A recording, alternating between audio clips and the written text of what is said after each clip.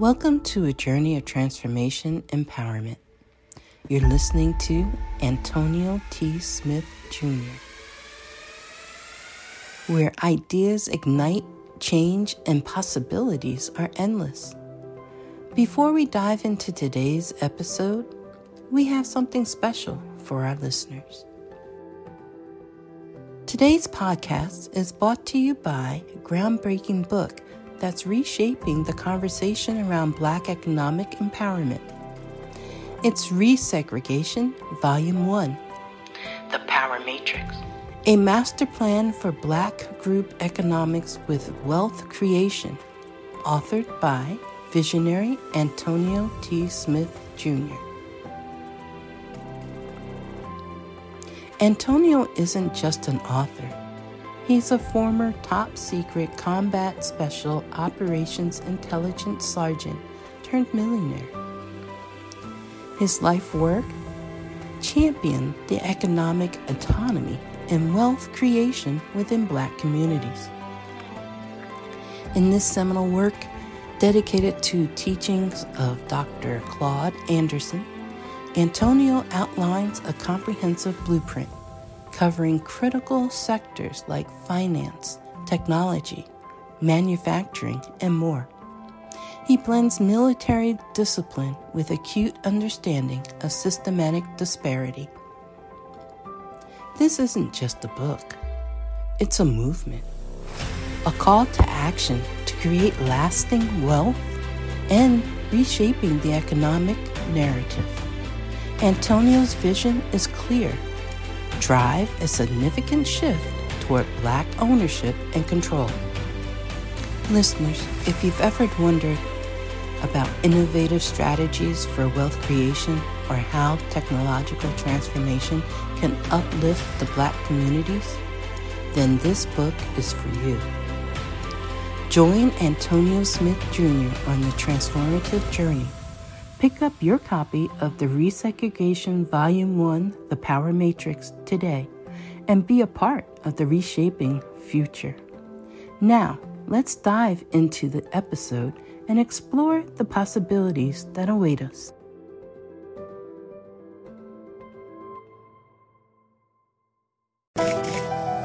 And the reason why is because, see, in high school, they preparing you for the workforce because you have to get up in the morning at between 5 and 6 to get ready to go to work.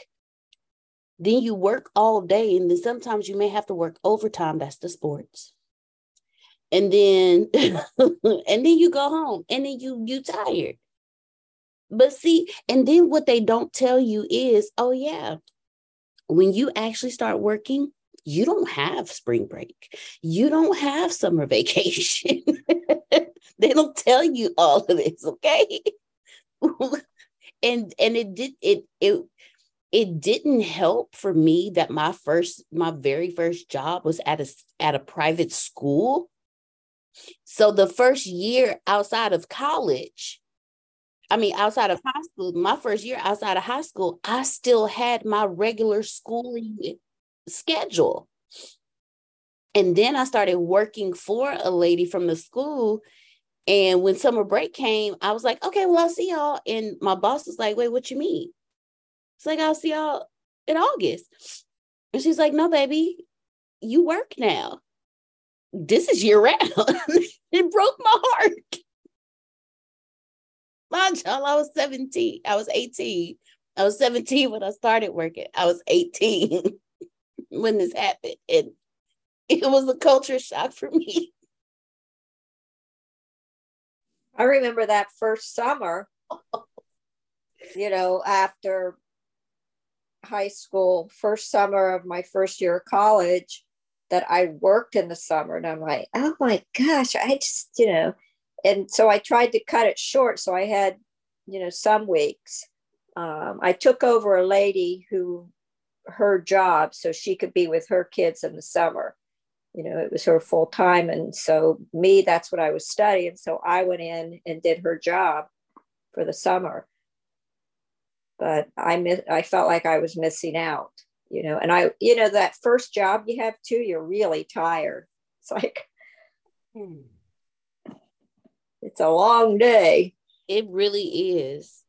And then my crazy tale uh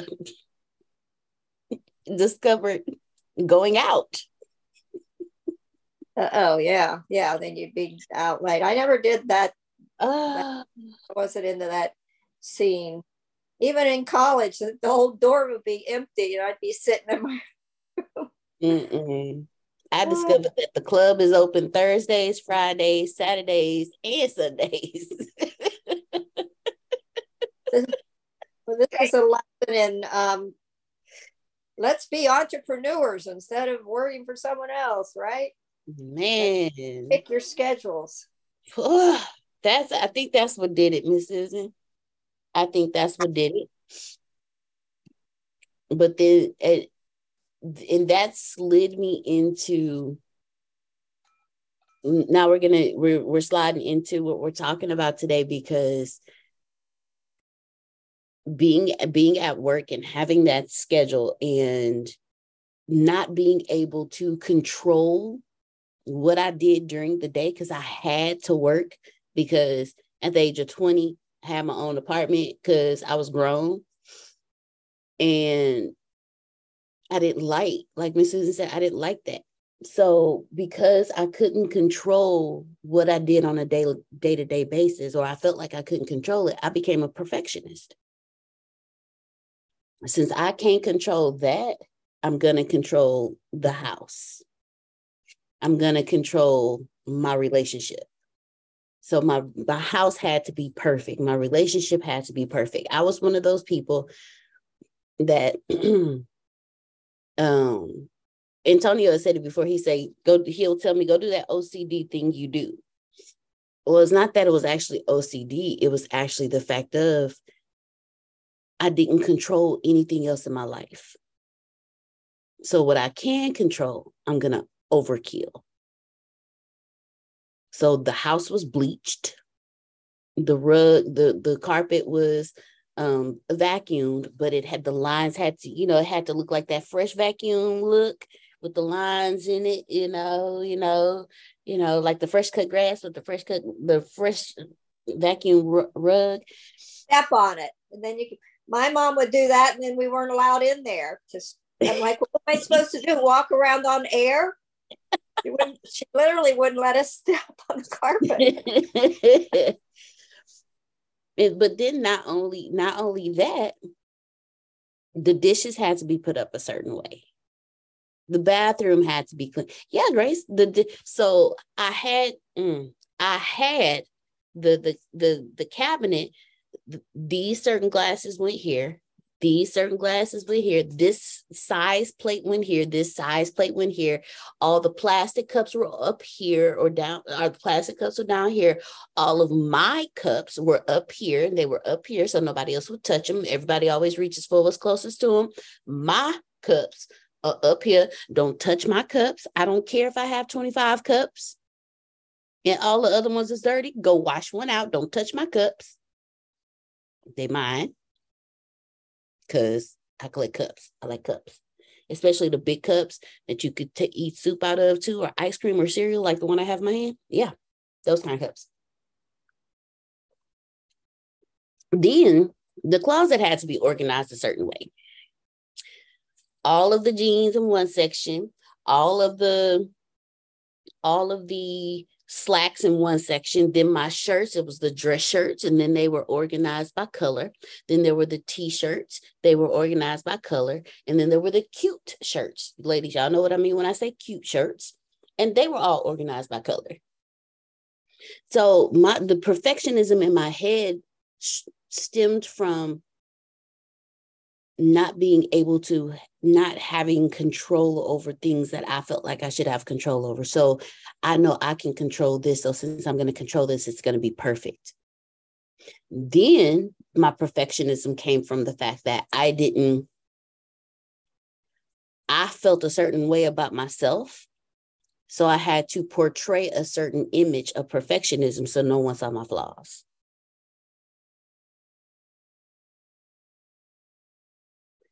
And we live in a culture of perfectionism, and it can be harmful to us. Perfect story. Don is 8. And we had an incident at school. He got upset. He threw some scissors on his desk, and they just so happened to bounce up and hit a little girl in her forehead. Now, first off, that's a problem. Secondly, the fact that he threw the scissors was a problem. But third, his anger level. That's what I wanted to get to the bottom of. Why did you get so angry? Because Gracie almost did a Jesus. Actually, no, he did do a Jesus. He flipped the desk too. But not in that way. So I asked him questions. I had a few different conversations with him because I addressed each one of those that I just addressed that I just told you guys. I addressed each of them. But the one that I want to point out is why he got so angry. Now, first off, mommy knows his anger comes from mommy. Epigenetics, it is real, okay? I am sitting here and telling you that epigenetics is real. My son came out with anger problems. He came out pissed. I have the pictures to prove it, okay? His facial expression was, is going on. He just got this look like, I won't be here. What the hell? You know how long I suffered up in there? Because the umbilical cord was wrapped around his neck. So he'd been trying to come out for like a whole day and couldn't come out. So whatever, and that's the other thing that I've been trying to see is like, what trauma did he experience because of that very thing?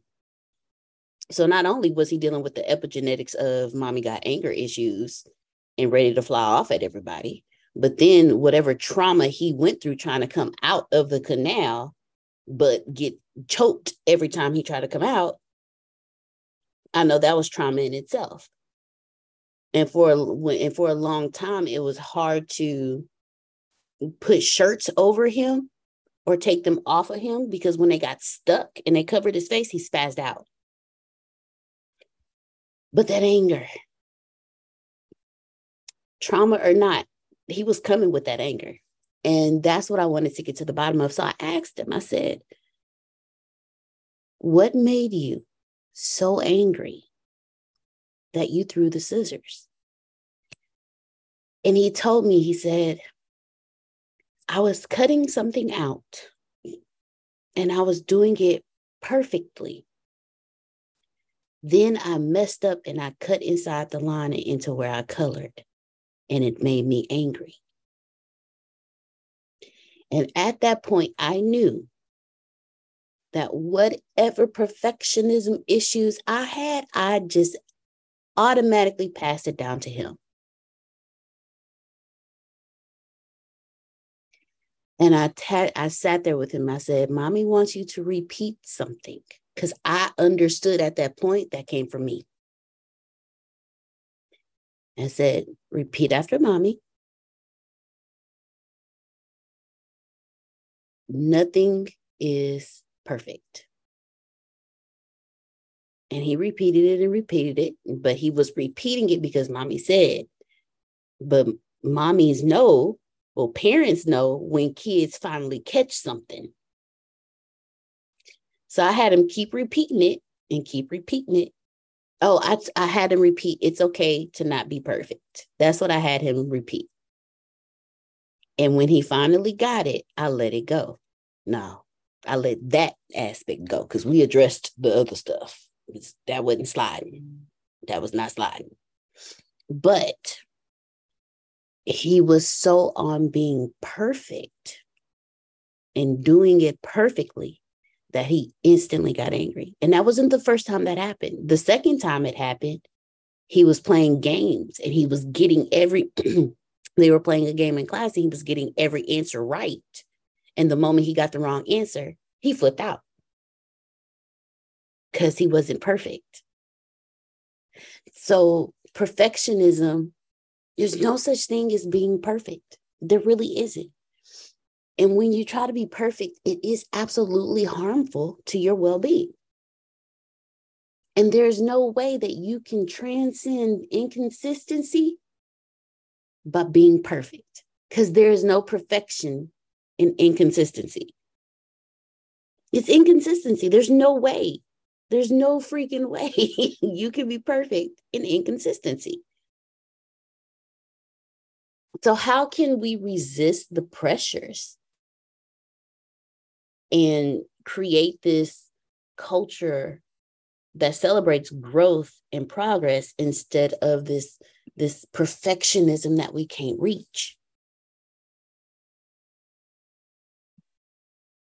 One of the things that we can do is educate ourselves.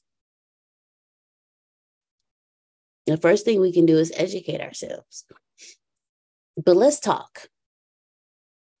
Let's talk. How many of you deal with perfectionism? Well, I'm going to say suffer with perfectionism because you ain't dealing with it. Yeah, me too, Grace. Me too. Oh, was y'all, who was the kid who, when you were doing your homework and you messed up one time and erased it, and because it didn't completely erase, you ripped the paper and started all over again? Me. Okay, thank you. I'm so grateful. I'm not alone on that one. Now the one thing that I have not done, because I figured out how to maneuver that, is when I'm cooking a meal and I mess up, I'm not gonna lie, if I had extra ingredients, I would throw away what I messed up and start over. But I don't do that now. I just get creative. I baked a whole cake and put the icing ingredients inside of the cake and didn't realize I did it. It was my very first 7-up pound cake. So the pound cake and the pound cake had the tanginess of the icing inside of it. I mean, it was good. Shoot. It was still good.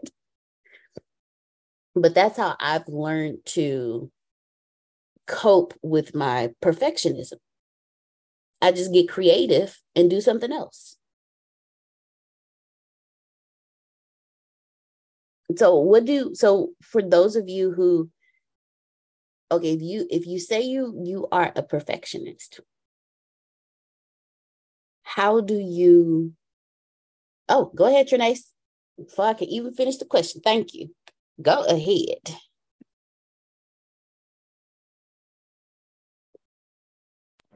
Hold on, I got somebody at my window. I was just about to say, she probably can't. Well, until she comes back. I have had to, well, the first thing I had to do is I had to stop lying to myself and tell myself, Deanna, no, you're not perfect.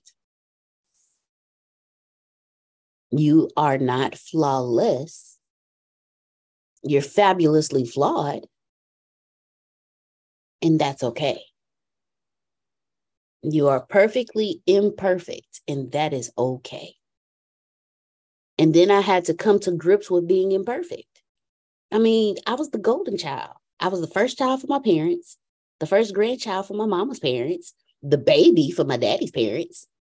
And then all of my mom and dad's, well, all of my dad's friends, like who were men, like I was the niece.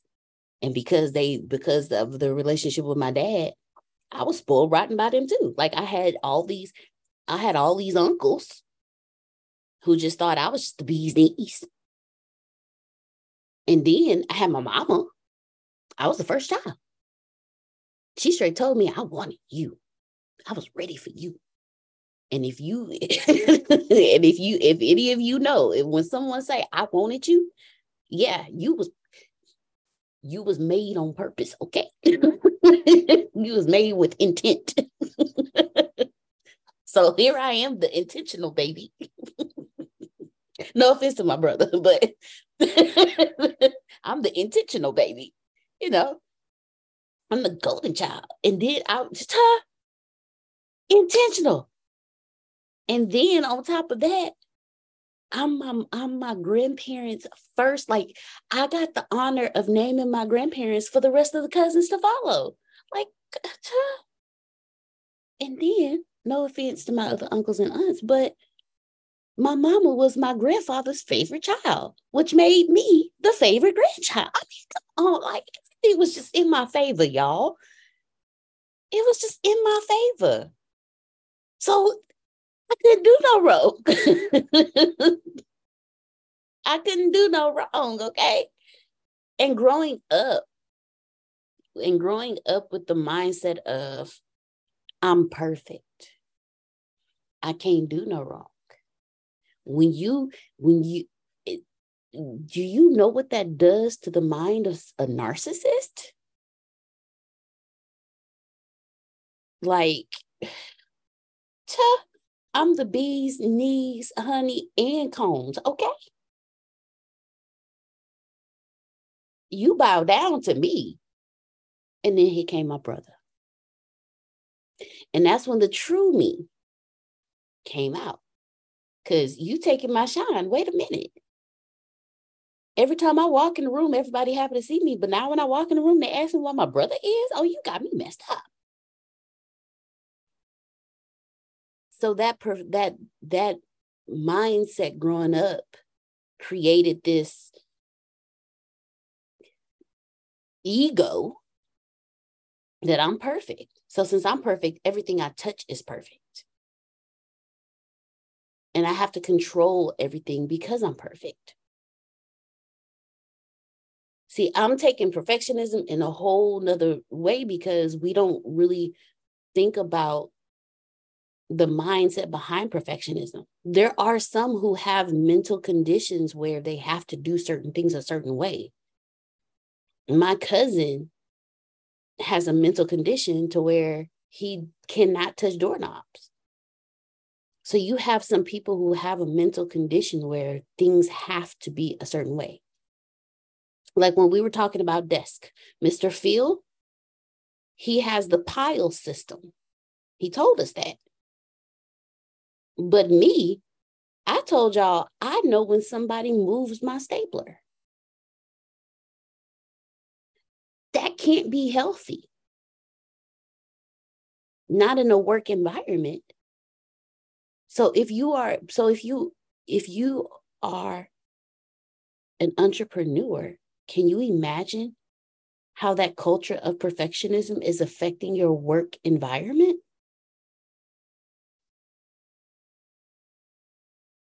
Does it allow for your employees to have the freedom to be themselves? Does it allow for the pile system? Does it allow for them to be able to take a break and go meditate if need be?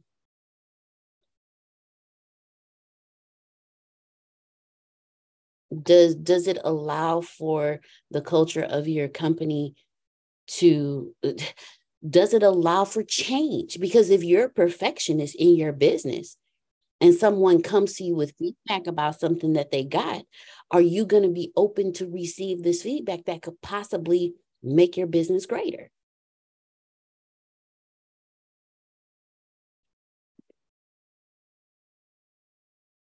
In the culture of perfectionism, there's no such thing.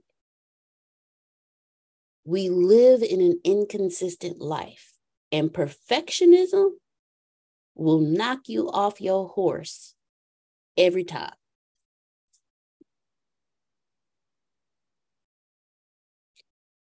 So I'm going to pass it to you guys.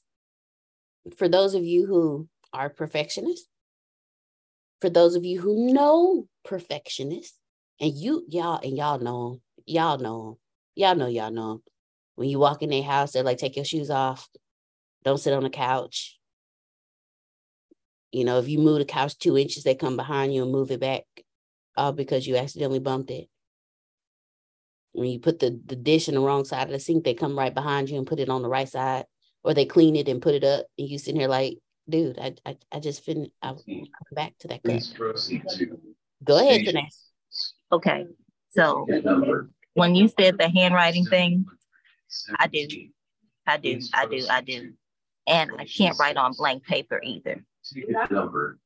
So I have to draw like these little flowers on it, and then I can write.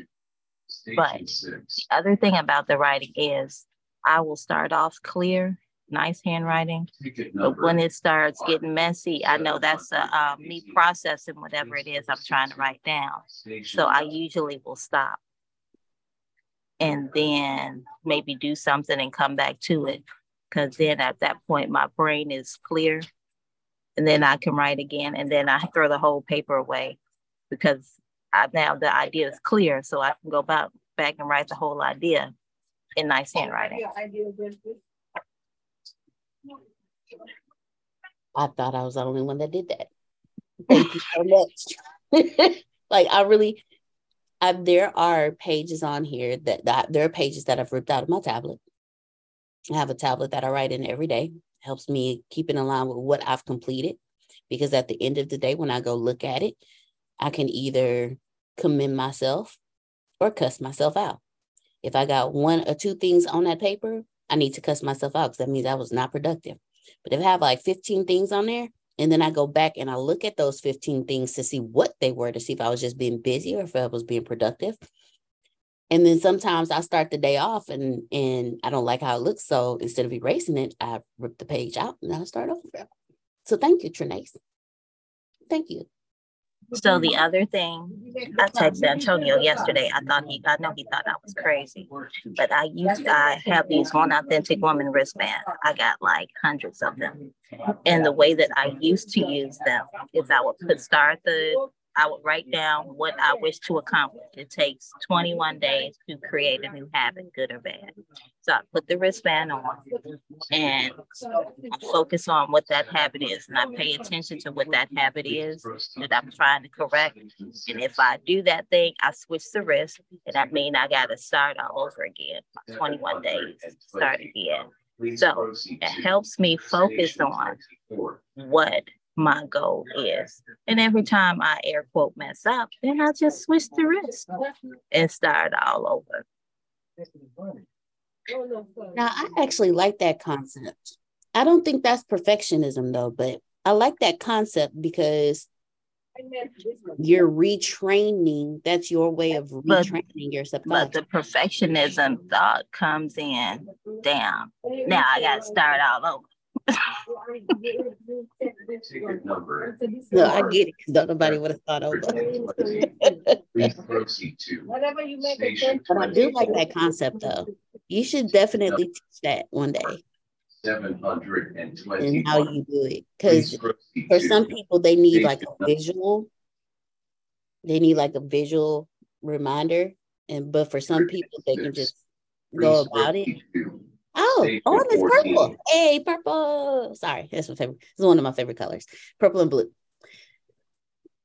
But then the other part of it is, like you said, people need a visual.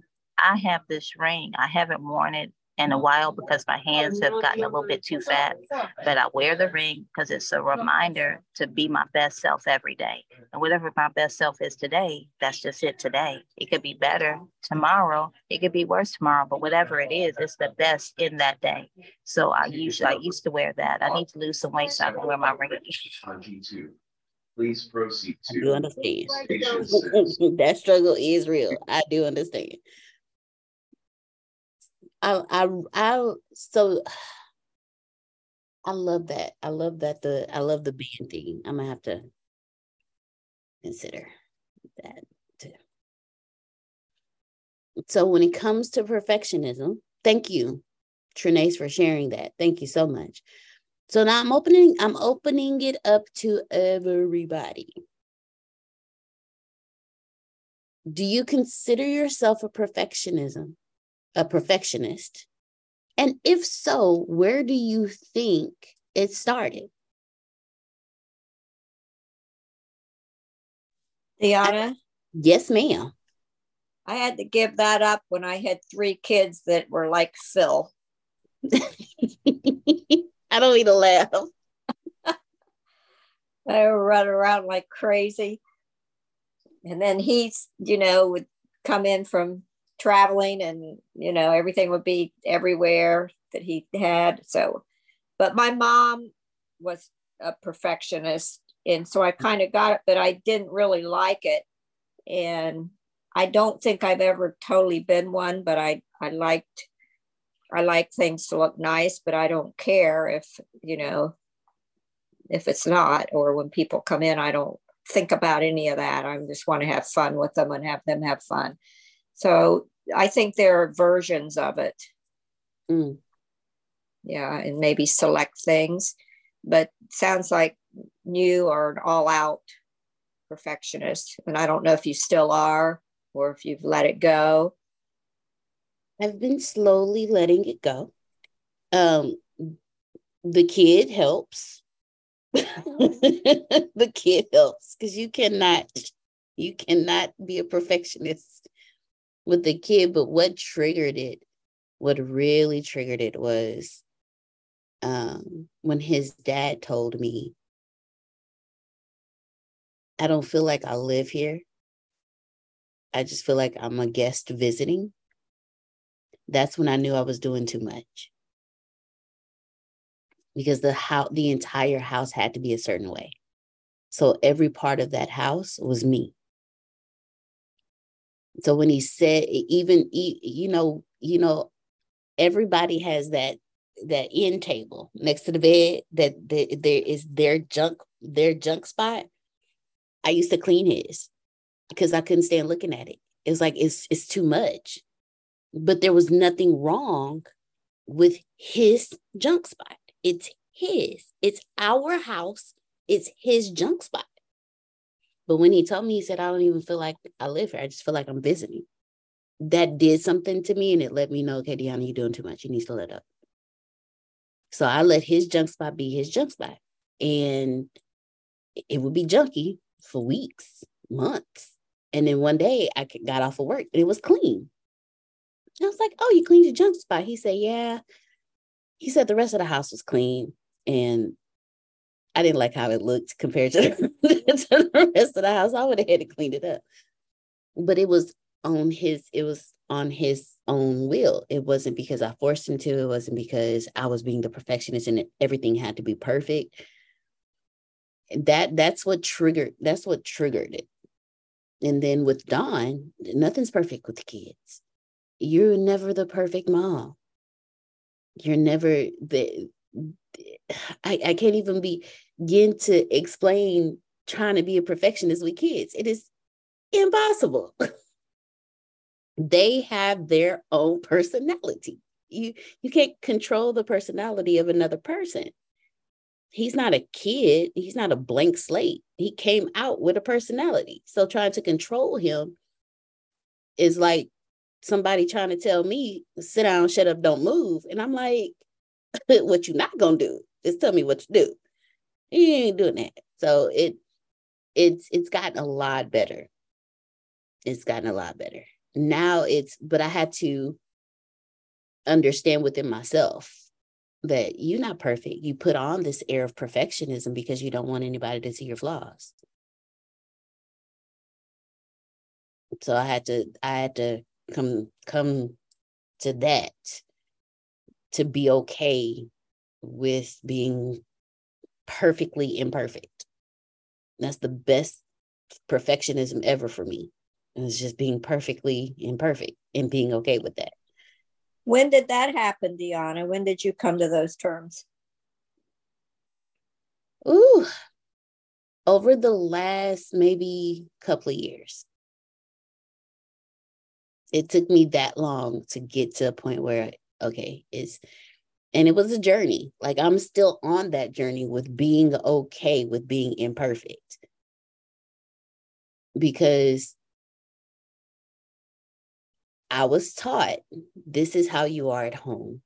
This is how you are in public. You show perfection in public and you let it all out at home. So now there is no home me. There is no public me. There's just me. And it took me a while to get to that point because I was still in that teaching of what goes on in his house, stay in his house. So if I cuss you out at home, when we go out in public, we're going to be the perfect couple. Don't play with me. That happened at home. Don't nobody need to know. Or I need help, but I'm perfect. Perfect people don't ask for help. So suffer in this silence and figure it out for yourself. And don't ask for help, because if you ask for help, then it shows you're imperfect. I'm to a point now, I reached out to Grace and asked for help. I was going to reach out to Melissa and ask for help on something too. But before I got to her, me and Antonio talked and he said, no, just let it be like that. I was like, shh, you ain't said nothing but a word. I was like, man, you just made this process like 50% faster. But I'm learning now to ask for help, because to me, help is weakness and weakness is imperfection. And we are not doing that. So it took me about a year and a half to 2 years to get to this point. It really did. And it's been a journey. Let me tell y'all something. That dash in between the beginning and the end is a mother. Woo. So who else has dealt with this culture of perfectionism, and how have you resisted the pressure of perfectionism, or how have you worked through your perfectionism issues? The floor is open.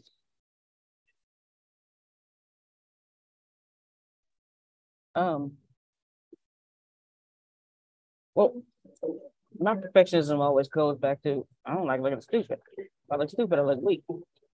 You're not gonna humiliate me in front of everybody if you look like, no, I'm not doing that. What are we doing? Okay. So yeah, no, not today. I just didn't like that, and because I didn't like how that made me feel, and it was it was one day I was at home and I was thinking on something, and then I left out of the room, and my mom and dad were still in there, and dad was mocking what I said, and he didn't know I heard it, and I was like, oh, okay, so we won't speak proper anymore. I'll speak like the rest of y'all do at this house, So yeah, so I stopped speaking proper English, So yeah, I didn't like how that made me feel. So okay, and I understand where Dawn nephew is coming from with the anger. My poor baby. I did him dirty, Grace. I did him dirty. Yeah. And now that I think about it, I think my anger came from, she made me look stupid. I got mad. And so, yeah, no, you're not gonna make me look stupid. So that's where the anger came. I just got that today. So yeah, that is where my anger came from. I don't like, no. I'm smart, I'm not saying I'm the smartest, but I am smart and I'm not dumb, so don't make me feel that way. But that's where it came from. I am working on it, and because Deanna tells me all the time, you're relaxed. It's okay. You ain't gotta be. No, it's okay. Stop being serious. Antonio told me, stop being serious all the time. Like a joke. It's okay. But yeah. So. Do you mind if I ask some questions? Yeah, man. Okay. Hey, real quickly, so I can put Antonio's date on my calendar. I bought my ticket last night, and I'm at work, and I want to take the day off. So what day? The 17th. It's a Thursday. Okay. Oh, and Grace, if you can drop the link for anybody else who want to go ahead and get their tickets, it's August 17th, and you will receive your streaming link 3 days before the conference starts. Sorry. No. Don't apologize. Please don't apologize. Thank you. August 17th is a Thursday. Oh, it's actually 2 weeks from today, y'all. Who is gonna be fly? Look, I'm excited. Oh, okay. So here's the other thing. I used to get angry with Antonio because I enjoy being his student. But when I'm put in a work capacity, like to take notes or anything like that, or to record or anything like that, I felt like it was pulling me away from being a student. So I used to get angry at him because you're taking away from me learning. You're taking away from my perfection as a student. And that bothered the crap out of me. But now it's to me take these. Well, actually, no, that's not what it is. When Grace takes notes, I absolutely love Grace's notes. And the egotistical narcissist in me, Grace, and I've never said this to Grace before, the egotistical narcissist in me used to get upset because I realized Grace took better notes than me. But all throughout school, I was told I was the best note taker. So Grace is taking this perfection from me because I'm the perfect note taker. But then I sat back and I was like, wait a minute. Her shit is organized. It's like, shoot, her notes better than mine. So I wait until now. I wait for Grace's notes. So I can take, and then I don't know if Grace noticed, I started trying to take notes like Grace because her notes are perfectly structured. Like she'll have, y'all have seen her notes that she posts. She'll have like what the subject we talked about, the points in the subject, and then the points within the points. I'm like, dang, how did she get all of that in perfect order? Because man, my notes are like my brain. And that's the Grace knows how my brain is, y'all. That's why she laughing so hard. Like my notes are like my brain. Like Antonio will say something here and I'm like, cool, I got it. And then he'll go and say something here. And then he'll go say something here and then he'll come back. And when I tell you my notes are here, here, here, here, and not in the structure, and once I told myself, Deanna, you're not perfect at everything. There are people who are better than you at things, and that's okay. Once I got that into my head, I actually got excited at Grace's note-taking. Because when I can't get something or I miss something, I just go to Grace notes because they are that perfect to me. So instead of me trying to be perfect, I embrace the perfection in someone else. And that's another way, Miss Susan, that's another way that I got over it. When it's something that I'm not perfect in, I embrace the perfection in someone else in that. I embrace Grace's to me, Grace's notes are perfection. Because if you ask me for notes this day and age, yeah, your stuff ain't gonna come out right. Y'all have seen, if you go on Facebook and you pay attention to the notes, you'll notice the difference in when Grace took notes and when I took notes. There's a huge difference there. Yeah, Grace does a great job with taking the notes. Man, it's like it's like Grace's notes are like the outline for a book. You can take her notes, put it into Chat GPT, and it'll spit out chapters and bullet points. That's how good Grace's notes are. So instead of me sitting here and not paying attention because I'm angry at the fact that Antonio asked Grace to take all the notes because she's such a good note taker, and I should be the one taking all the notes, I embrace the fact that I even tell Grace, I'm not taking notes today. I'm just gonna go back to yours. because I embrace, to me, because her notes are perfect, I'm embracing the perfection in someone else instead of knocking myself for being imperfect. Deanna, Yes, ma'am. you being a big kid and a perfectionist, the big kid in you was having those feelings about others with that. But now you've elevated yourself to another level so that, you know, even though you're a big kid and a perfectionist, you've learned how to control both of them. You know, the big kid, hey, I got to get this stuff done and I need to do it. And over here, you're a perfectionist and you know that you need to do those things. So it's really, they're conflicting each other. To have both of those is very strange. Now you see my struggle, Miss Susan. Yeah. I see it. I felt it. I've witnessed it. I've embraced it. And that's when it's so important for you to not lie to yourself and to be completely vulnerable and authentic to yourself. So what Miss Susan just pointed out is the story of my life. Every day, for as long as I can remember, there's always been a clash. I've even been told, we all know who Sheena is. I've even been told by Sheena, she told me, she said, you're weird. She said, you hate structure, but you crave structure. She said, how is that?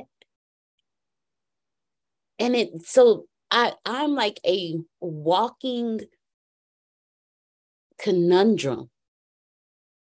Like I'm this huge kid who doesn't, I hate rules, but I have to have rules in place for structure. So I'm learning how to, but that's because I've been lying to myself all of my life. The moment I started being authentic with me, when in my conversations with me, was the moment I started finding some sort of balance in the inconsistencies of my life. See, to me, there's no such thing as balance. Something's always going to be off somewhere. But when it comes to your mind, body, spirit complex, they each work within themselves, but you have to keep your body healthy. You have to work on your perception and your mindset, and you have to have a spiritual journey. Now, if you have all three, then you're on a great path. But you don't have to be perfect in all three. You just have to just do all three, be on the journey for all three. And when I started that journey to a journey of integrity within myself, that's when things started changing. And that book, Integrity, really slapped me upside my head. If y'all have read it, if y'all have been in previous leadership classes, you know what book I'm talking about. You know, that whole, what's your wake? How do people feel when you leave the room? I found out not everybody's happy. Not everybody hates when I leave a room. There were some people that were happy when I left a room. And that did something to me because I'm perfect. What are you talking about? So I had to, Miss Susan, I had to stop lying to myself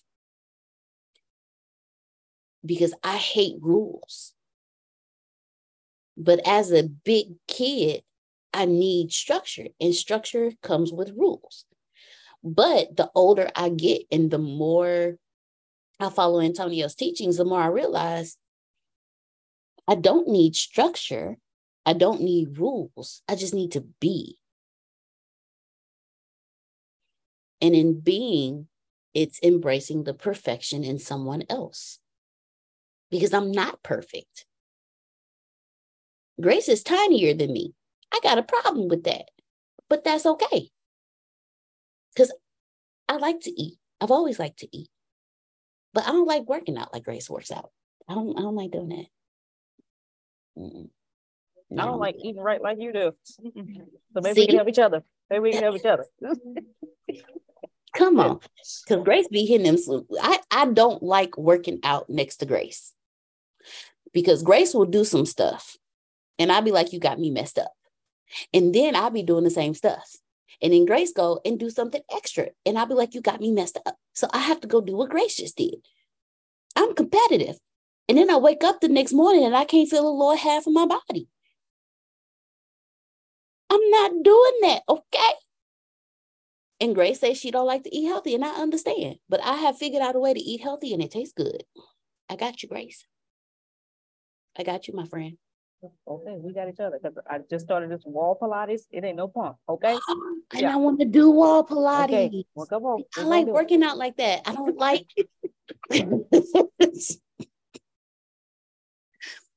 Again, embracing the perfectionist. So I wouldn't have known she was doing wall Pilates. I've been looking at all these apps and everything. I'm like, that looked like I could do that.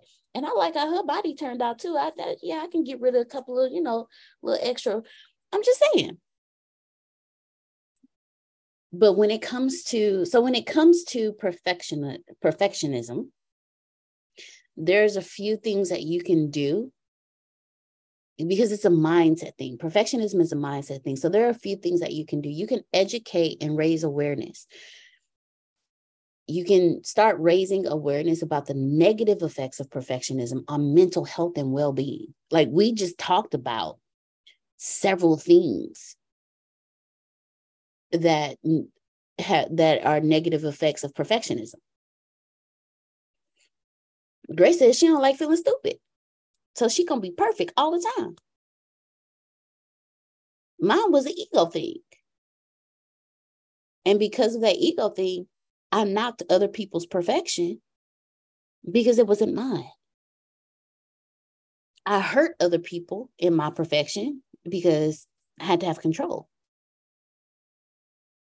So education and raising the awareness of the negative effects of perfectionism on mental health and well-being, if we start doing that, then we can greatly deal with the inconsistencies of this life. And then another thing we can do is if we promote self-compassion, have compassion for yourself. Every day is a growth process. Every day. Every single daggone day is a growth process. Every day. So have compassion for yourself. Grace says she don't like feeling stupid. So she said from that day on, she's like, I'm not doing that. But if she has compassion for herself, I'm saying we because a lot of us do this. We just don't admit it. But a lot of us don't like looking stupid in public. A lot of us, go ahead, Grace. You said you had some questions. I don't know if your questions are still there. But that was when Trinae said asked about the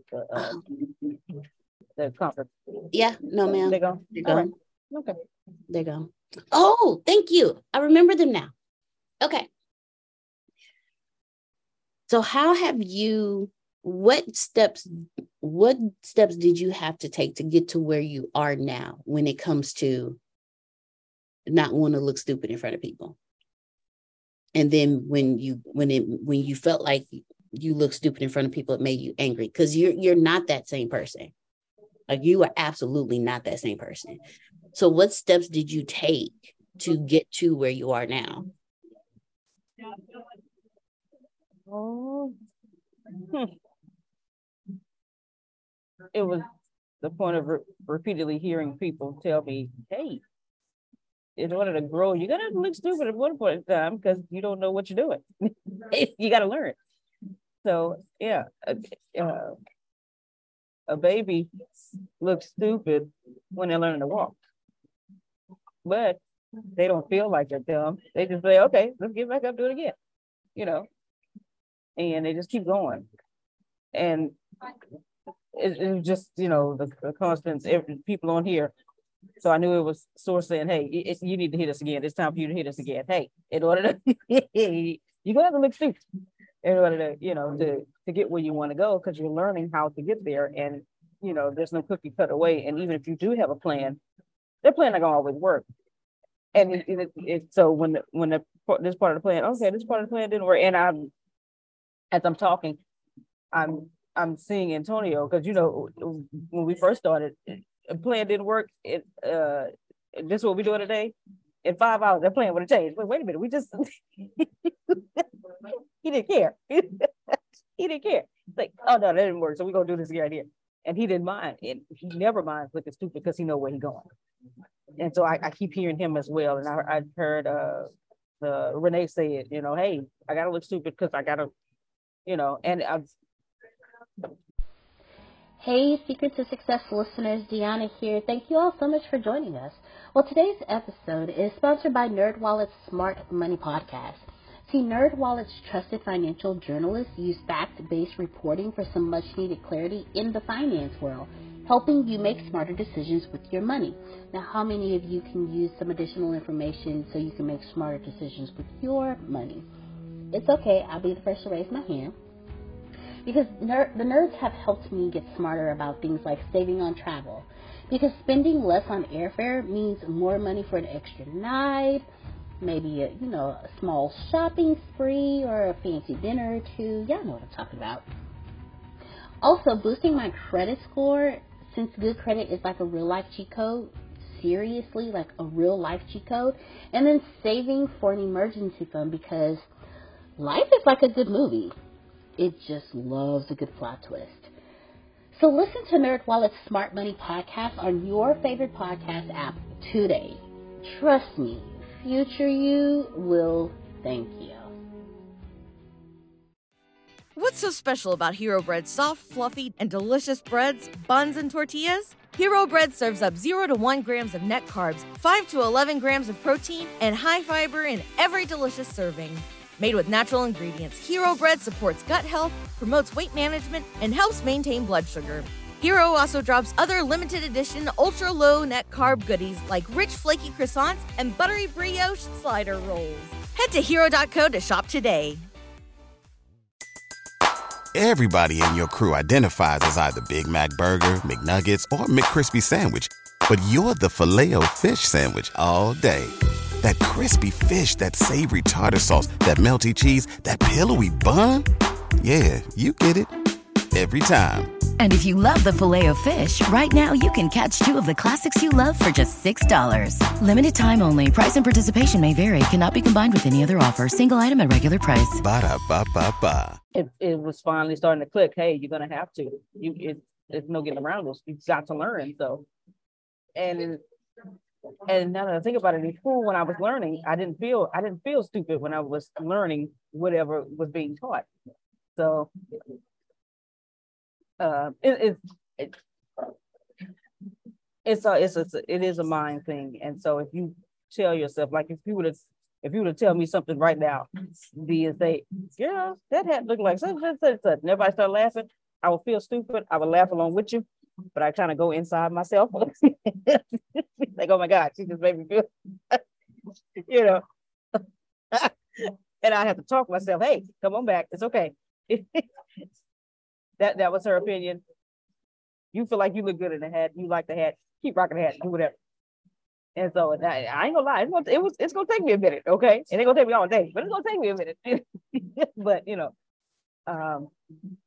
but yeah, I just had to, really talk to myself and be like, hey, come on. You're gonna keep getting the same thing you got.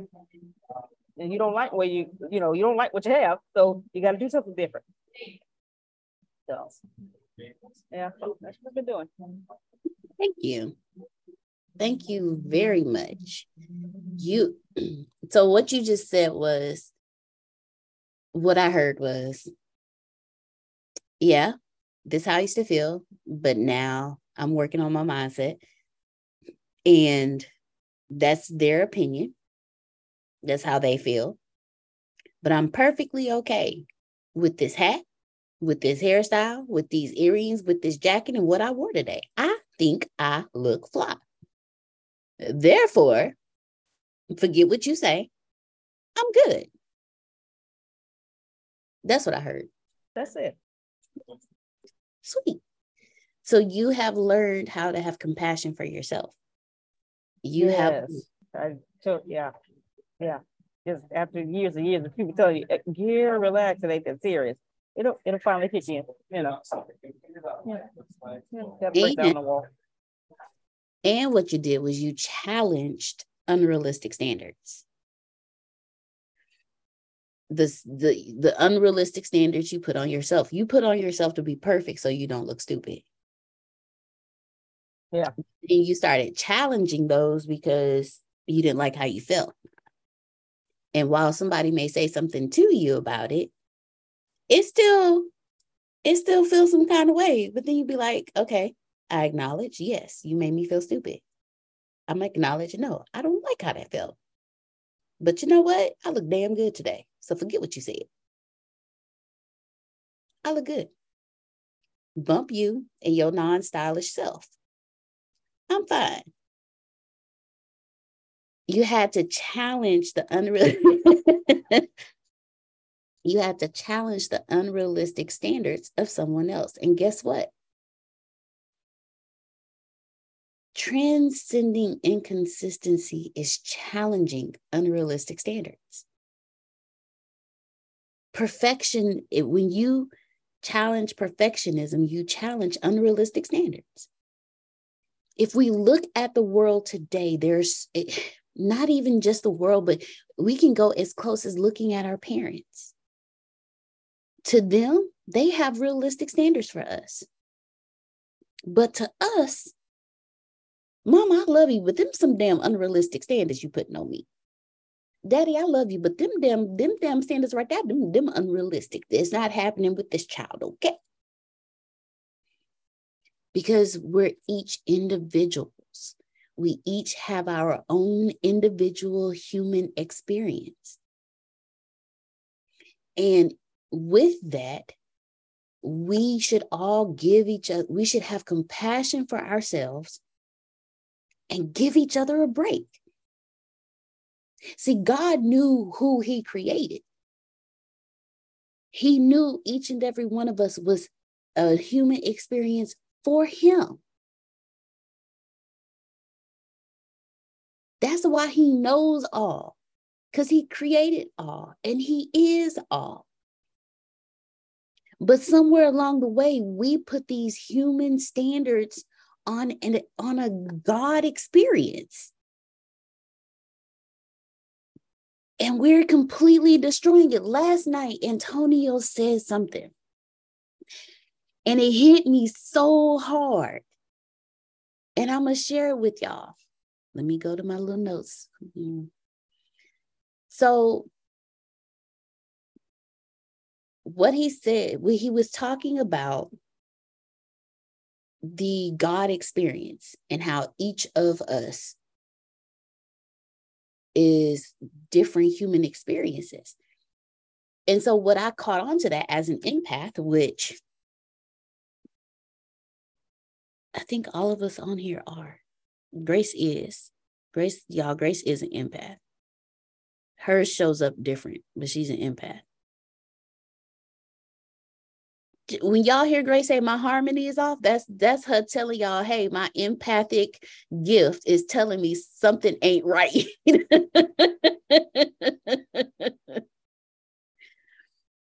Uncle Romy Rome, he's an empath. He mind his business until he can't sit there quiet no more. That's what he be like, okay. And when he unmute, that means somebody done pulled a little too hard. And he like, okay, let me help y'all. So as an empath, the gift that we have is we get to experience the different human experiences like God. Think about it. When Miss Adonia feels a certain kind of way, I can feel her human experience. When Miss Susan feels a certain way, I can feel her human experience. And if I get out of my own way, I can feel more than just her human experiences. I can feel it so much so to where it becomes words in my head.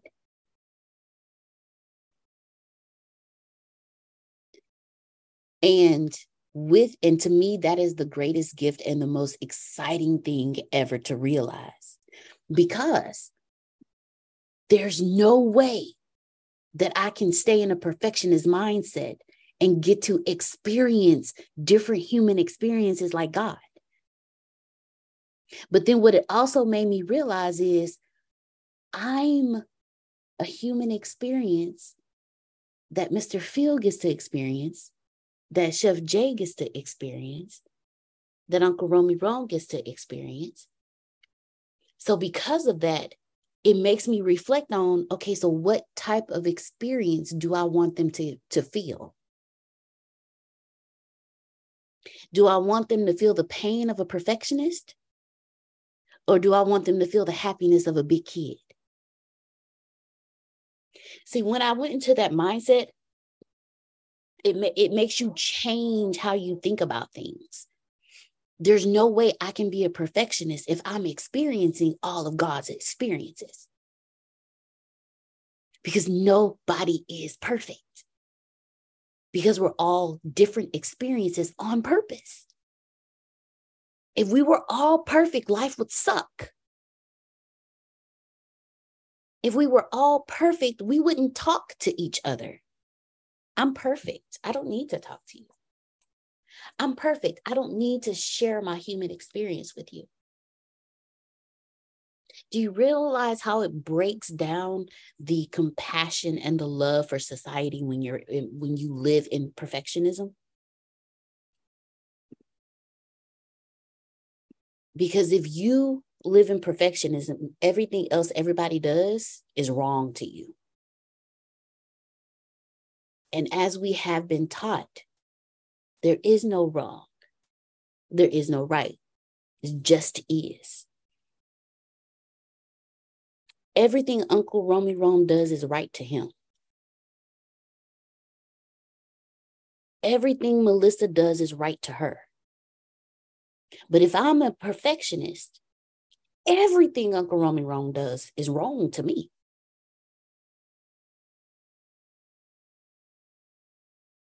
And that's not compassion. That's not love. That's not elevation. That's not awareness. That is straight. This is my world. But as an empath, we are all human experiences. And I love the human experience that is Uncle Romy Rome. And because I love the human experience that is Uncle Romy Rome, every decision he makes is right. Every decision he makes is perfect. I just get to sit back and experience it. When he feels hurt, I feel his hurt. When he feels joy, I feel his joy. When he feels peace, I feel his peace. I would rather that be the human experience that somebody gets from me, the judgmentalness of perfection, the control of perfection. I want to be perfect in allowing people to be themselves. That's the only perfection I want on earth.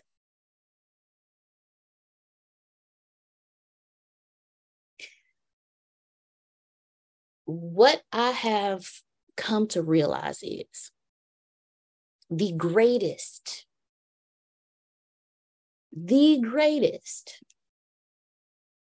thing on earth is knowing that everybody is just like me. Perfectly imperfect human experiences that hurt like I hurt, think like I think, be happy like I be happy, but in their own way. And I respect and understand and love and have compassion, grace, and mercy for every human experience. What you do unto others, you do unto yourself.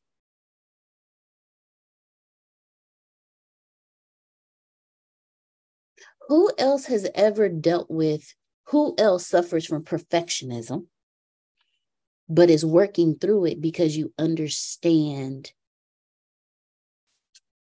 go ahead, Trinace. The floor is open. I love it.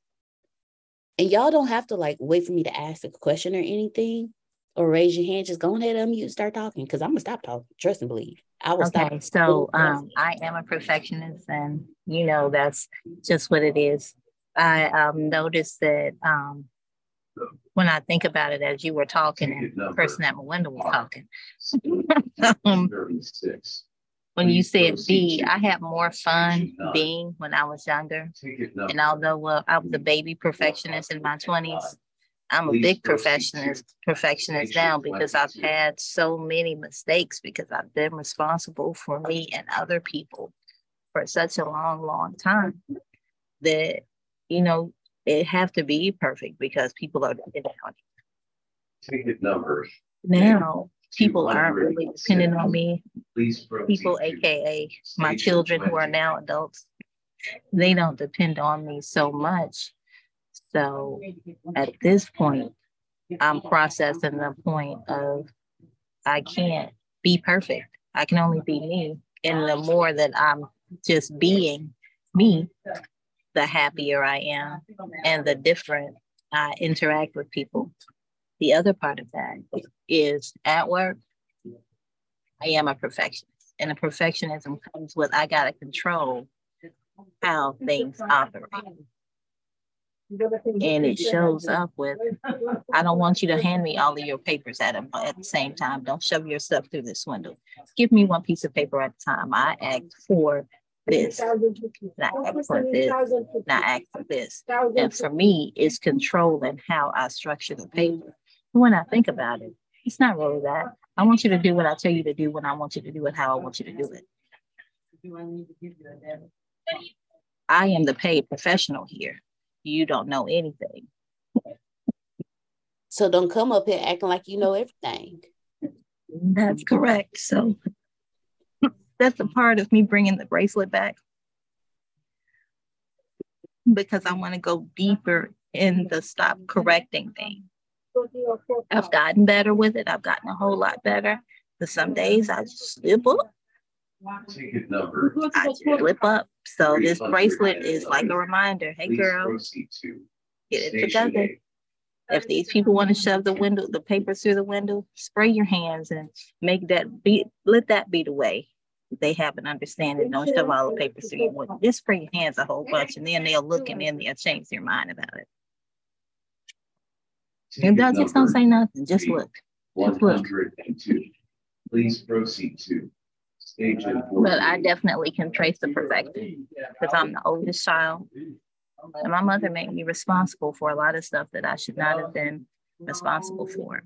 And that's created an issue with us. The fact that other people have good relationships with their mother, that's a point of perfection for me. Gotcha.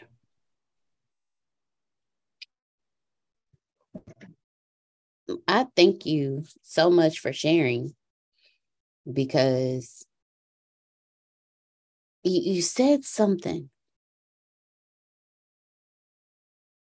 You said me trying to your perfectionism stems from you trying to control how these people give you their stuff.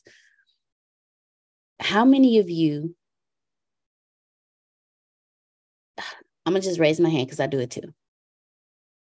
Like I've done it to Grace. I don't think she's caught it, but I used to do it to Grace. So you say, well, no, send it to me like this. Because my perfectionism was, well, no, I don't want you to send it to me how it's easier for you. I want you to send it to me how it's easier for me. But that's not fair to Grace. Because now I'm making it unnecessarily harder on Grace and I'm having her do extra work, all because I don't feel like doing it that way.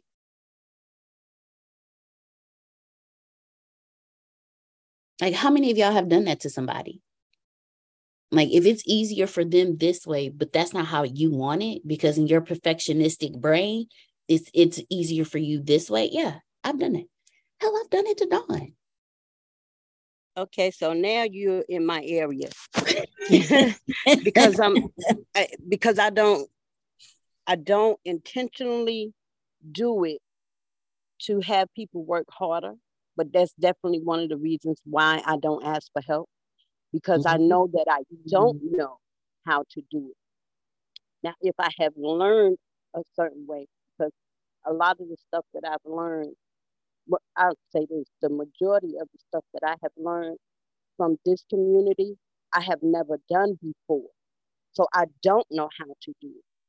But the concern is asking for someone to help me to get it done, but they only know how to do it the way they know how to do it. And I don't know how to undo what they have done because I've grasped it in a certain way outside of what they know how to do. So it makes it difficult for me, and that holds me back from asking. Does that make sense? It does make sense. It's not that I don't want to ask for help. It's that I know that there is a higher ground. And they're there, and I'm here, where I'm unable to grasp the way it's being sent to me. So then it may appear as if I'm being a perfectionist or arrogant, but in truth, I'm not. I don't want to make it hard for someone else.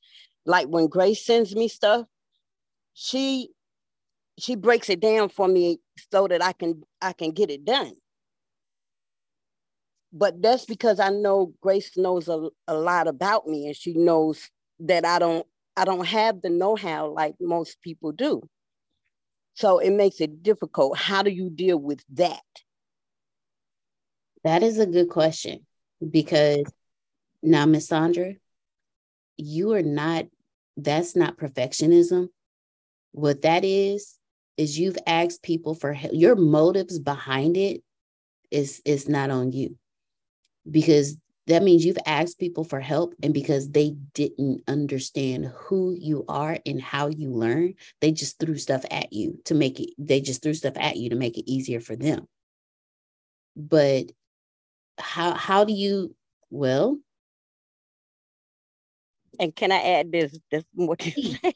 No, or they just don't do anything. So then I'm sitting waiting, and I don't want to get into an aggravated state in their mind where I'm begging, did you send it? Can you when? And that's aggravating, you know what I mean? Yeah. So I don't want to go there. And if I could get the help to find out how to do it without asking them or begging them, then I can do it. But it's like standing on quicksand for me. Gotcha.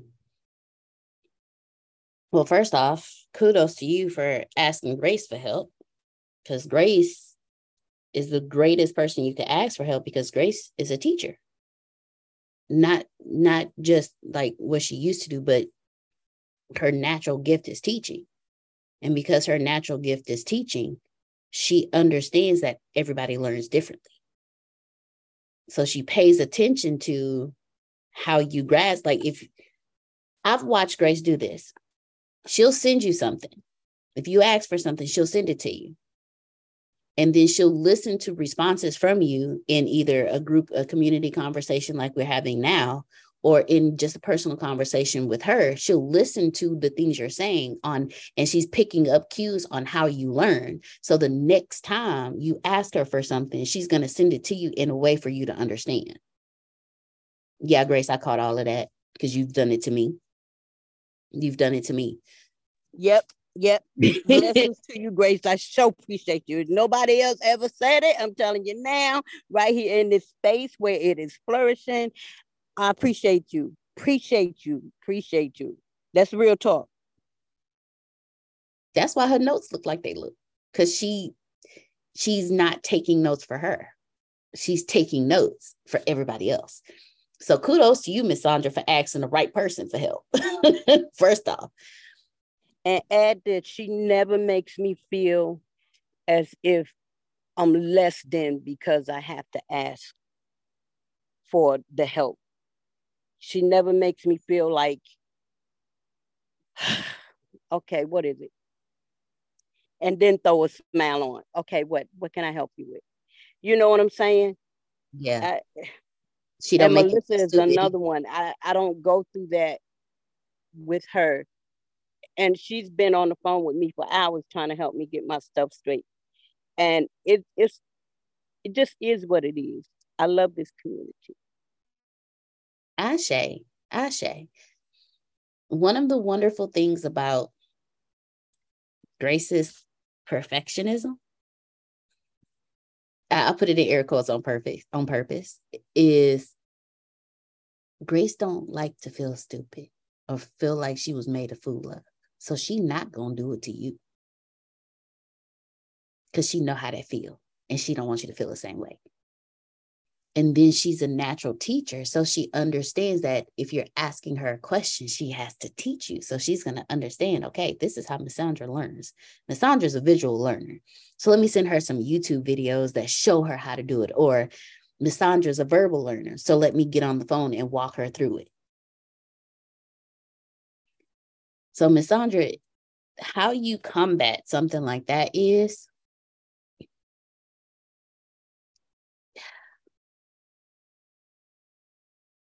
I'm going to say this. Some people are just assholes. And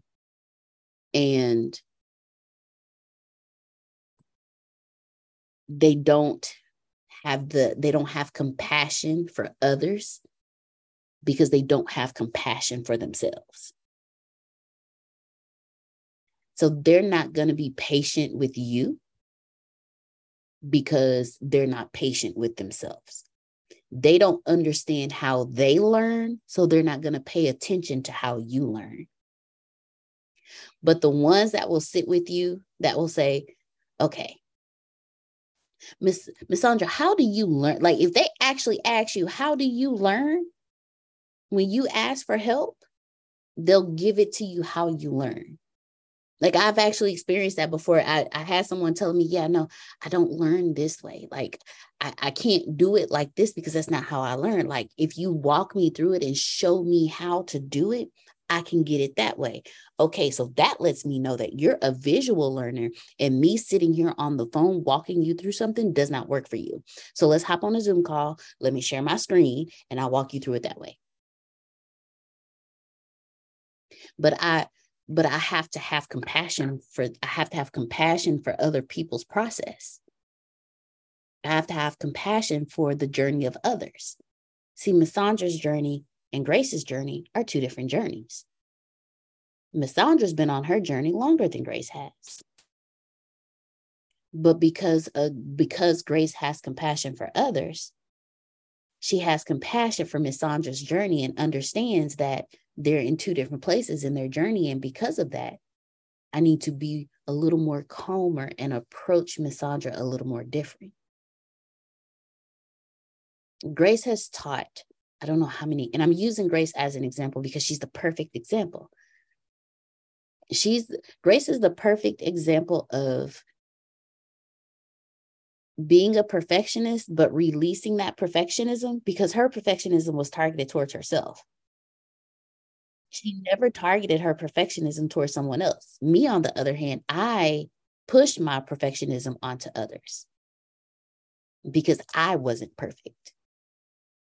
Grace did just the opposite. She was perfect because she didn't like how it felt she didn't like how it felt a certain way when somebody made her feel stupid. So she had compassion for others and didn't want to make anybody else feel stupid. So in her perfectionism, she hurt herself, but blessed others, if that made sense.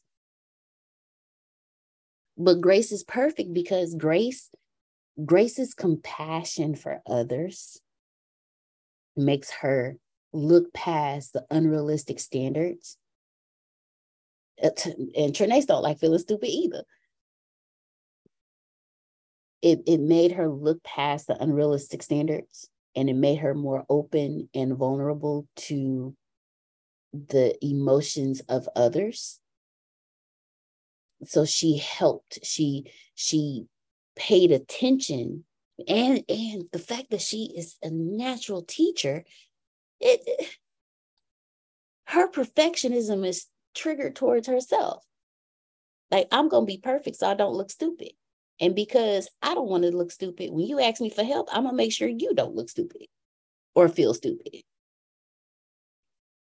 Now, Grace, this is the old Grace, because Grace don't feel this way no more. That's the only reason I'm using her as an example, because she don't do this no more.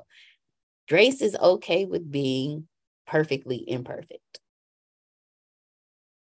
because she just told us she likes how it feels when she's learning, and she can't learn if she's being perfect. She can't learn. Grace has normalized mistakes for herself. I ain't nowhere near it, Grace. So kudos to you. Shit.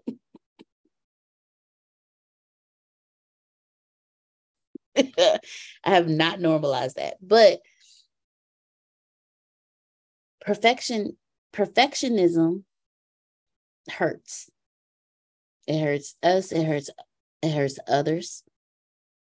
So if we can provide resources for others, because perfectionism causes all kinds of mental issues, anxieties, stress. I bet you the most stressed person in the world is the biggest perfectionist. I'll raise my hand first. So I'll raise my hand first. But when you engage in a dialogue with others, and when you engage in a dialogue with self, you acknowledge that you're going through this, that you'll see you're not alone. One of our biggest rules here is no one suffers alone. And I get that now. Because if I'm suffering alone, I think I'm the only one. But when I go to Uncle Romy Rome and I say, Uncle Romy Rome, I'm stressing so much today. Like, I have this and that and this and that and this and that, and I don't know how I'm going to do it. And Uncle Romy Rome be like, girl, look, let me tell you something. I love you. You know I love you. You know I love you. But I got this, and this. So we in the same boat. So what we going to do about it? Because you're not alone. I'll be like, dang. And Uncle Romy Rome going to break some stuff down to me. I'm going to be sitting here like, dang. Shoot, Uncle Romy Rome got more on his plate than me. Why am I tripping? It's like, he got to provide. He take care of his wife. He got, crazy siblings, acting up. He got to deal with this and this and that and that. And I'm over here sitting because I'm just trying to figure out how I'm going to eat today. How dare I? Stress. But if I was suffering alone, I would have never known what Uncle Romy Rome was going through, because I never shared with him, for him to share with me, to tell me, girl, you blessed, living your blessings. Because I'm living in mine regardless of what's going on. I would have never received that message. And and my stress would have turned to anxiety. Anxiety would turn into something else. I would start stress eating and going to get ultimate cheeseburgers every other day. And you know what? It's just not healthy. It is just not healthy. So that's why you don't suffer alone. A lot of perfectionism leaves you in your darkness. It really does, because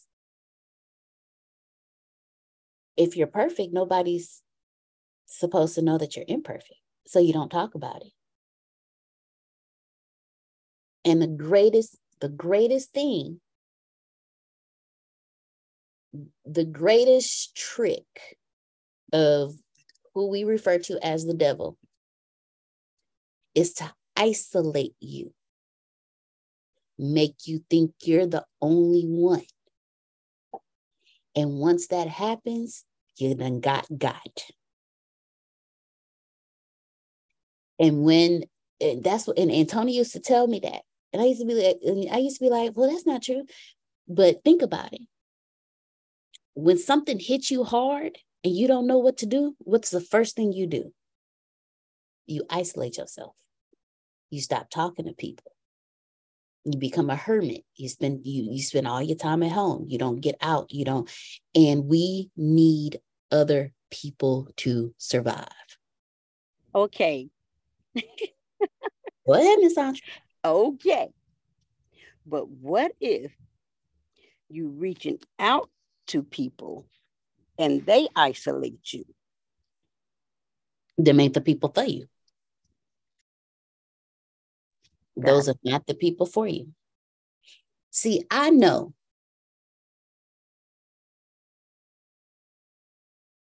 Sorry, I had to pause. I was about to say something. And I was like, no, don't say that.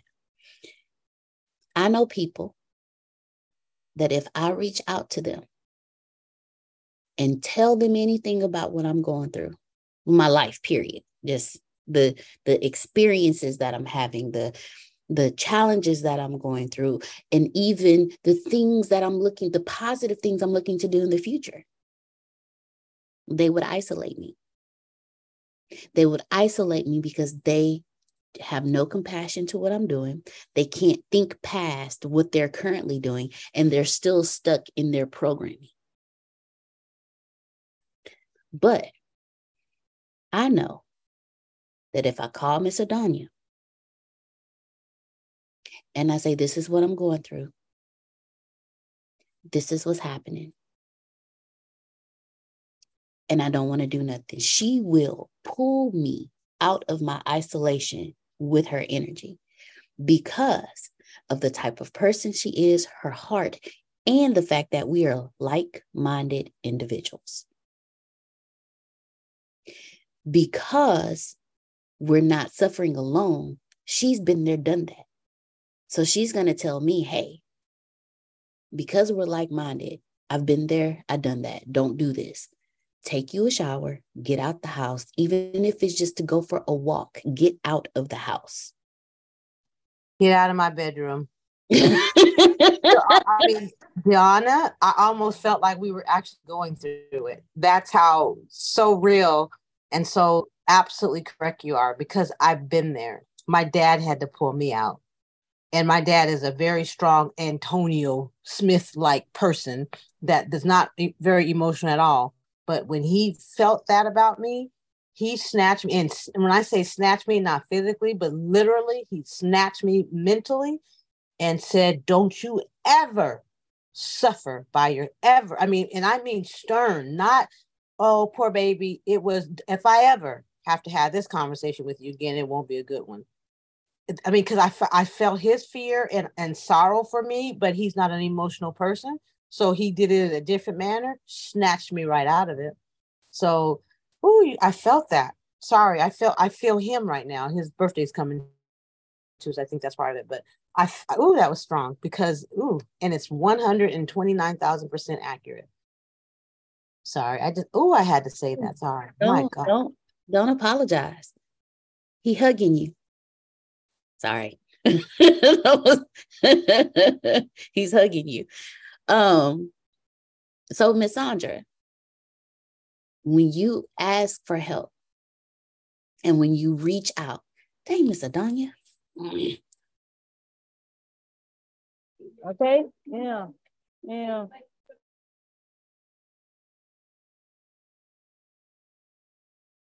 Okay.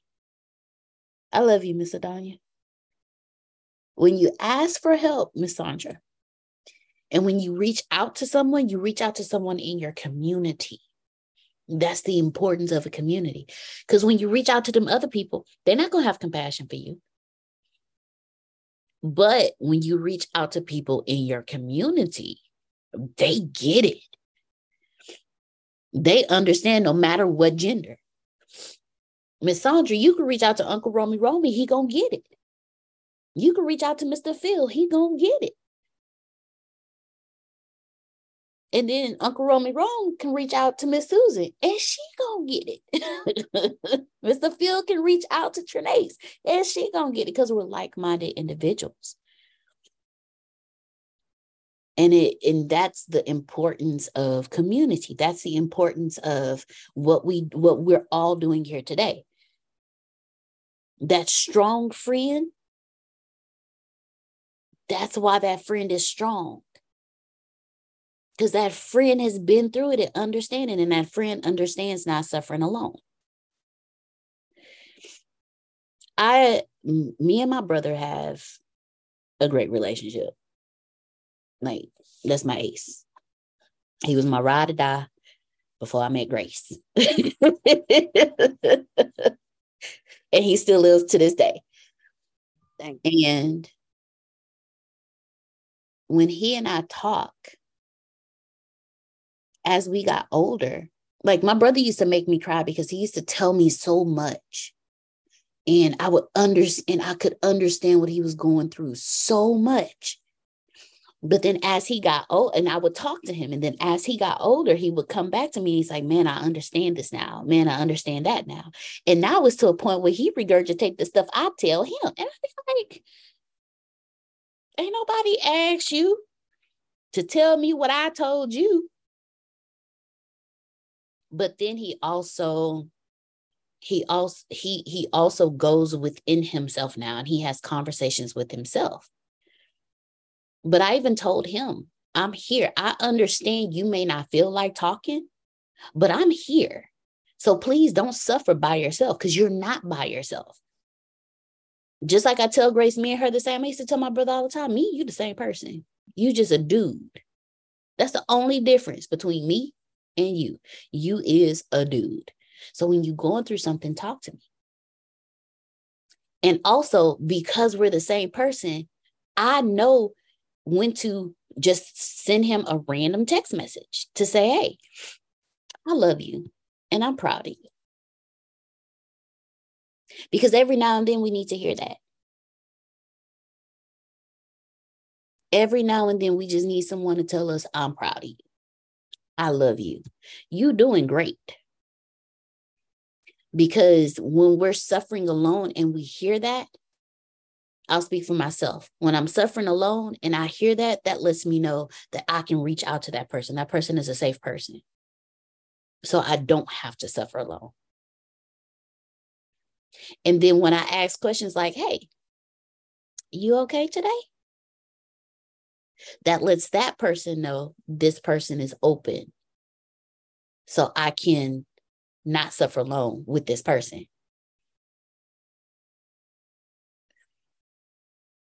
Again, what I said earlier, one of the greatest gifts to me now, because I used to think it was a curse, but now after last night, the greatest gift to me is being an empath, because I get to experience all of God's experiences.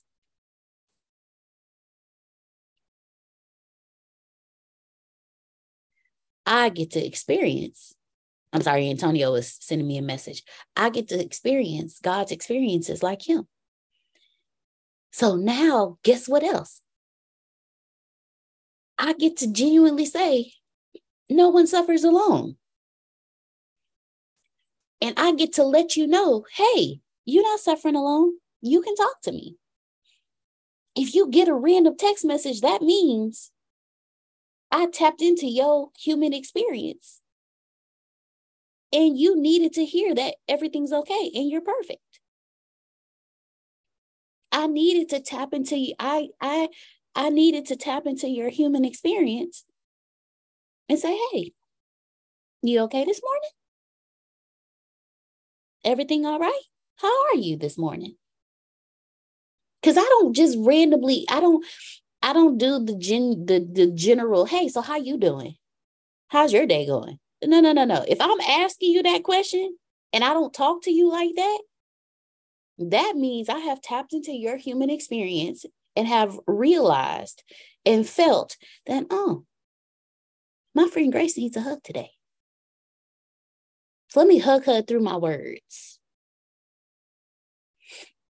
Like yesterday, and God, oh my God, God is absolutely wonderful. I was in Walmart yesterday, and this is perfection. This is leaving perfectionism. This is working through perfectionism. My phone died. Yes.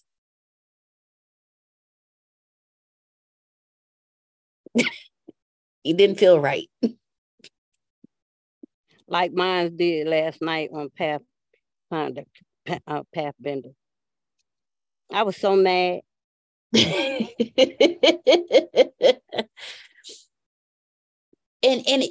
when I tell you, Miss Sandra, it would die. It just went dead. And then I would turn it on. It was at 6%. Turn it off. Turn it back on. It was at like 7. Mind you, when I got out the vehicle to go into Walmart, I was at 79%. By the time I got to the front door of Walmart, I was at 69%. Then I called Antonio and I was talking to Antonio and I got a phone with Antonio and the phone just damn died. That part. Because I made sure my phone was charged because I was able to leave early yesterday. So I made sure that my phone was being charged while I was still at work. But when I got there to the house, why? I mean, it was on 100%. And because I gotten into this frustrating, stressed energy. My grandmother, the one I talk to y'all about all the time, the one that said, you ain't, if you worried about how dirty your house is, that grandmother, I heard her say something. And I looked up and it was her. And when I hugged her so hard, y'all, she said, okay, baby, I can't breathe. But if I was in my perfectionism, I would have never seen her and I would have never gotten the hug that I needed. If I was suffering alone, I would have never, that experience would not have happened. So that's why your phone did that. That's why certain things happen like that. So that you can experience a person or experience an event. Right. Or sometimes you may call to check on somebody because they may have come across your mind like I do. And I can't get no calls through. So I'm going to call somebody and call somebody and call somebody. So I call different people. And then I can't get on the phone with nobody. I'm like, well, damn, I guess I ain't supposed to talk to nobody then. So that means that I'm supposed to be maybe meditating or maybe praying or doing something else. Nothing happened. That's how I feel about something like that. I don't like all the time being an empath. I do not. Just because I think people take advantage of the fact that I care for you. You randomly came across my mind and I called you. Or I stopped by your house. And then that makes a person feel, and I'm just generalizing, maybe it makes them feel like, well, I ain't got to call her because if I don't call her, she go call me within a certain amount of time. So that is kind of, I don't know. I think it makes people take advantage of you when you, they know that you care for them. They know that somebody cares for them like nobody else cares for them. Because that's what we do. We care for people the way that nobody else cares for them. And that's tough when nobody is caring for you at that same level. Nobody takes you into consideration at the same level. Right. Does it make me stop? No, because I'm in here making coffee for office that I don't always agree with some of the people. That don't stop me, but it infuriates me to come in here. Y'all didn't fill the ice maker up. Y'all didn't fill the Keurig up. I just came in here, the coffee maker's still on. And there's no coffee in the pot. So there are things that I like about being an empath. There was somebody at the office, her father died, and she was gone for a long period of time. And when she came back, she wasn't herself, but I felt her when she came through the door the week before last, when my back was turned. I felt her energy coming through the door. And the closer she got to me, the more I could feel it. And when I hugged her, I cried. So that I don't particularly care for all of that. Don't cry at my window. Do not cry on my phone. All of that. So that makes me put up a wall. And where people may see it as she mean, I'm not mean. I'm just trying to protect myself from your emotion, because I don't want to feel that emotion all the time, because then I can't think. Yeah, that does happen. I felt Miss Adonia. That's why I was like, it wasn't negative. It was just I felt her experience at that time. So yeah. You randomly text messaged me the other day and I responded to you like last week. Wait, say it again. I think that was you to randomly text message me last week, and I was like, I don't know who this is, but I'm gonna respond. It could have been. It could have been. It could have been. Well, ladies and gentlemen, as you see, Mr. Antonio T. Smith Jr. has joined us because he has something he would like to show us. So I'm going to go ahead and pass it on over to him. So the floor is yours, Mr. Smith. Yeah, well, y'all just want to get your conference tickets, okay? Get your conference tickets. Be like Jerome. You understand? Be like Jerome. Just want to show y'all how the conference starts off, and I'll move out. Oh, hold on. Is it showing? Yes, it says ATS TV Transportation. Once upon a twilight in a time neither here nor there, I was birthed by the universe, cradled in cosmic care. Emerged from a womb of creation, a bundle of dreams and despair. Steeped in a cauldron of stardust, my soul was as vast as it was bare. My heart bled compassion, my vision as fast as the sea. Yearned to be the lighthouse guiding humanity free. In every tear, every sorrow, I saw an opportunity to heal, to soothe, to bring forth unity. I traveled through time, strumming chords of change. My voice echoed through the valleys across every mountain range. But the world, it was a symphony filled with notes so strange. An orchestra of souls, each playing their own exchange. And in my quest to heal, to mend the world from its ragged seams, I began to lose myself, started unraveling at the beams. My spirit frayed at the edges, worn thin like a pair of old jeans. My dreams of a healed world now silent movie scenes. I stood at the edge of the abyss, teetering on the brink, staring into the void, into the cosmic ink. My heart ached, my spirit trembled, began to sink. In the silence of the night, I couldn't help but think, was it all for naught? Did my dreams hold any worth? Was I but a mote of dust in the universe's hearth? I cried out to the cosmos, my voice full of mirth. Have I lost myself, trying to birth a new earth? Then from the abyss a whisper began to rise, a symphony of stars, a chorus in the skies. Antonio, oh Antonio, it began to harmonize. You've not lost yourself. Open your eyes. You are the universe, experiencing itself. You are not just a book on the cosmic shelf. Your existence, your being, it's wealth itself. You've already saved the world by being just yourself.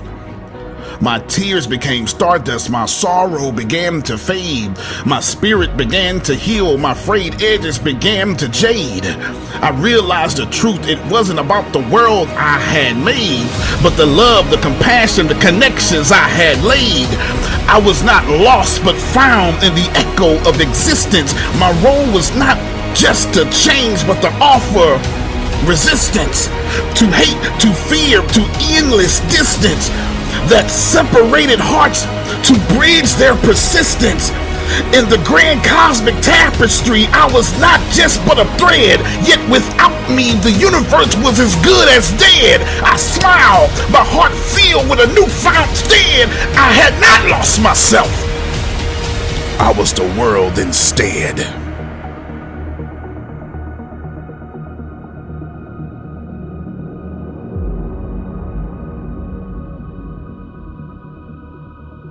Wow, that was impressive. Okay, so you want to do it like that? Wow. Okay, you want to do it like that? Okay. Come on. Get your conference tickets. That's all I'm going to say. Get your conference tickets. Go ahead. You got it back. With that being said, you can plan better. You can dominate. Hey. Get them now while they're $49. In 2 weeks, they go up to $97. Yes. Get them now. Yes. Get the video for life. Now, it's Friday, so for those of you who are part of the gaming class, we'll see you first thing in the morning at 8 a.m. For those of you who are not in the gaming class, thank you so much for joining us. You can play it better. You can dominate. We will see you all Monday morning. Love you all and have an amazing weekend. Love you more. Love you more.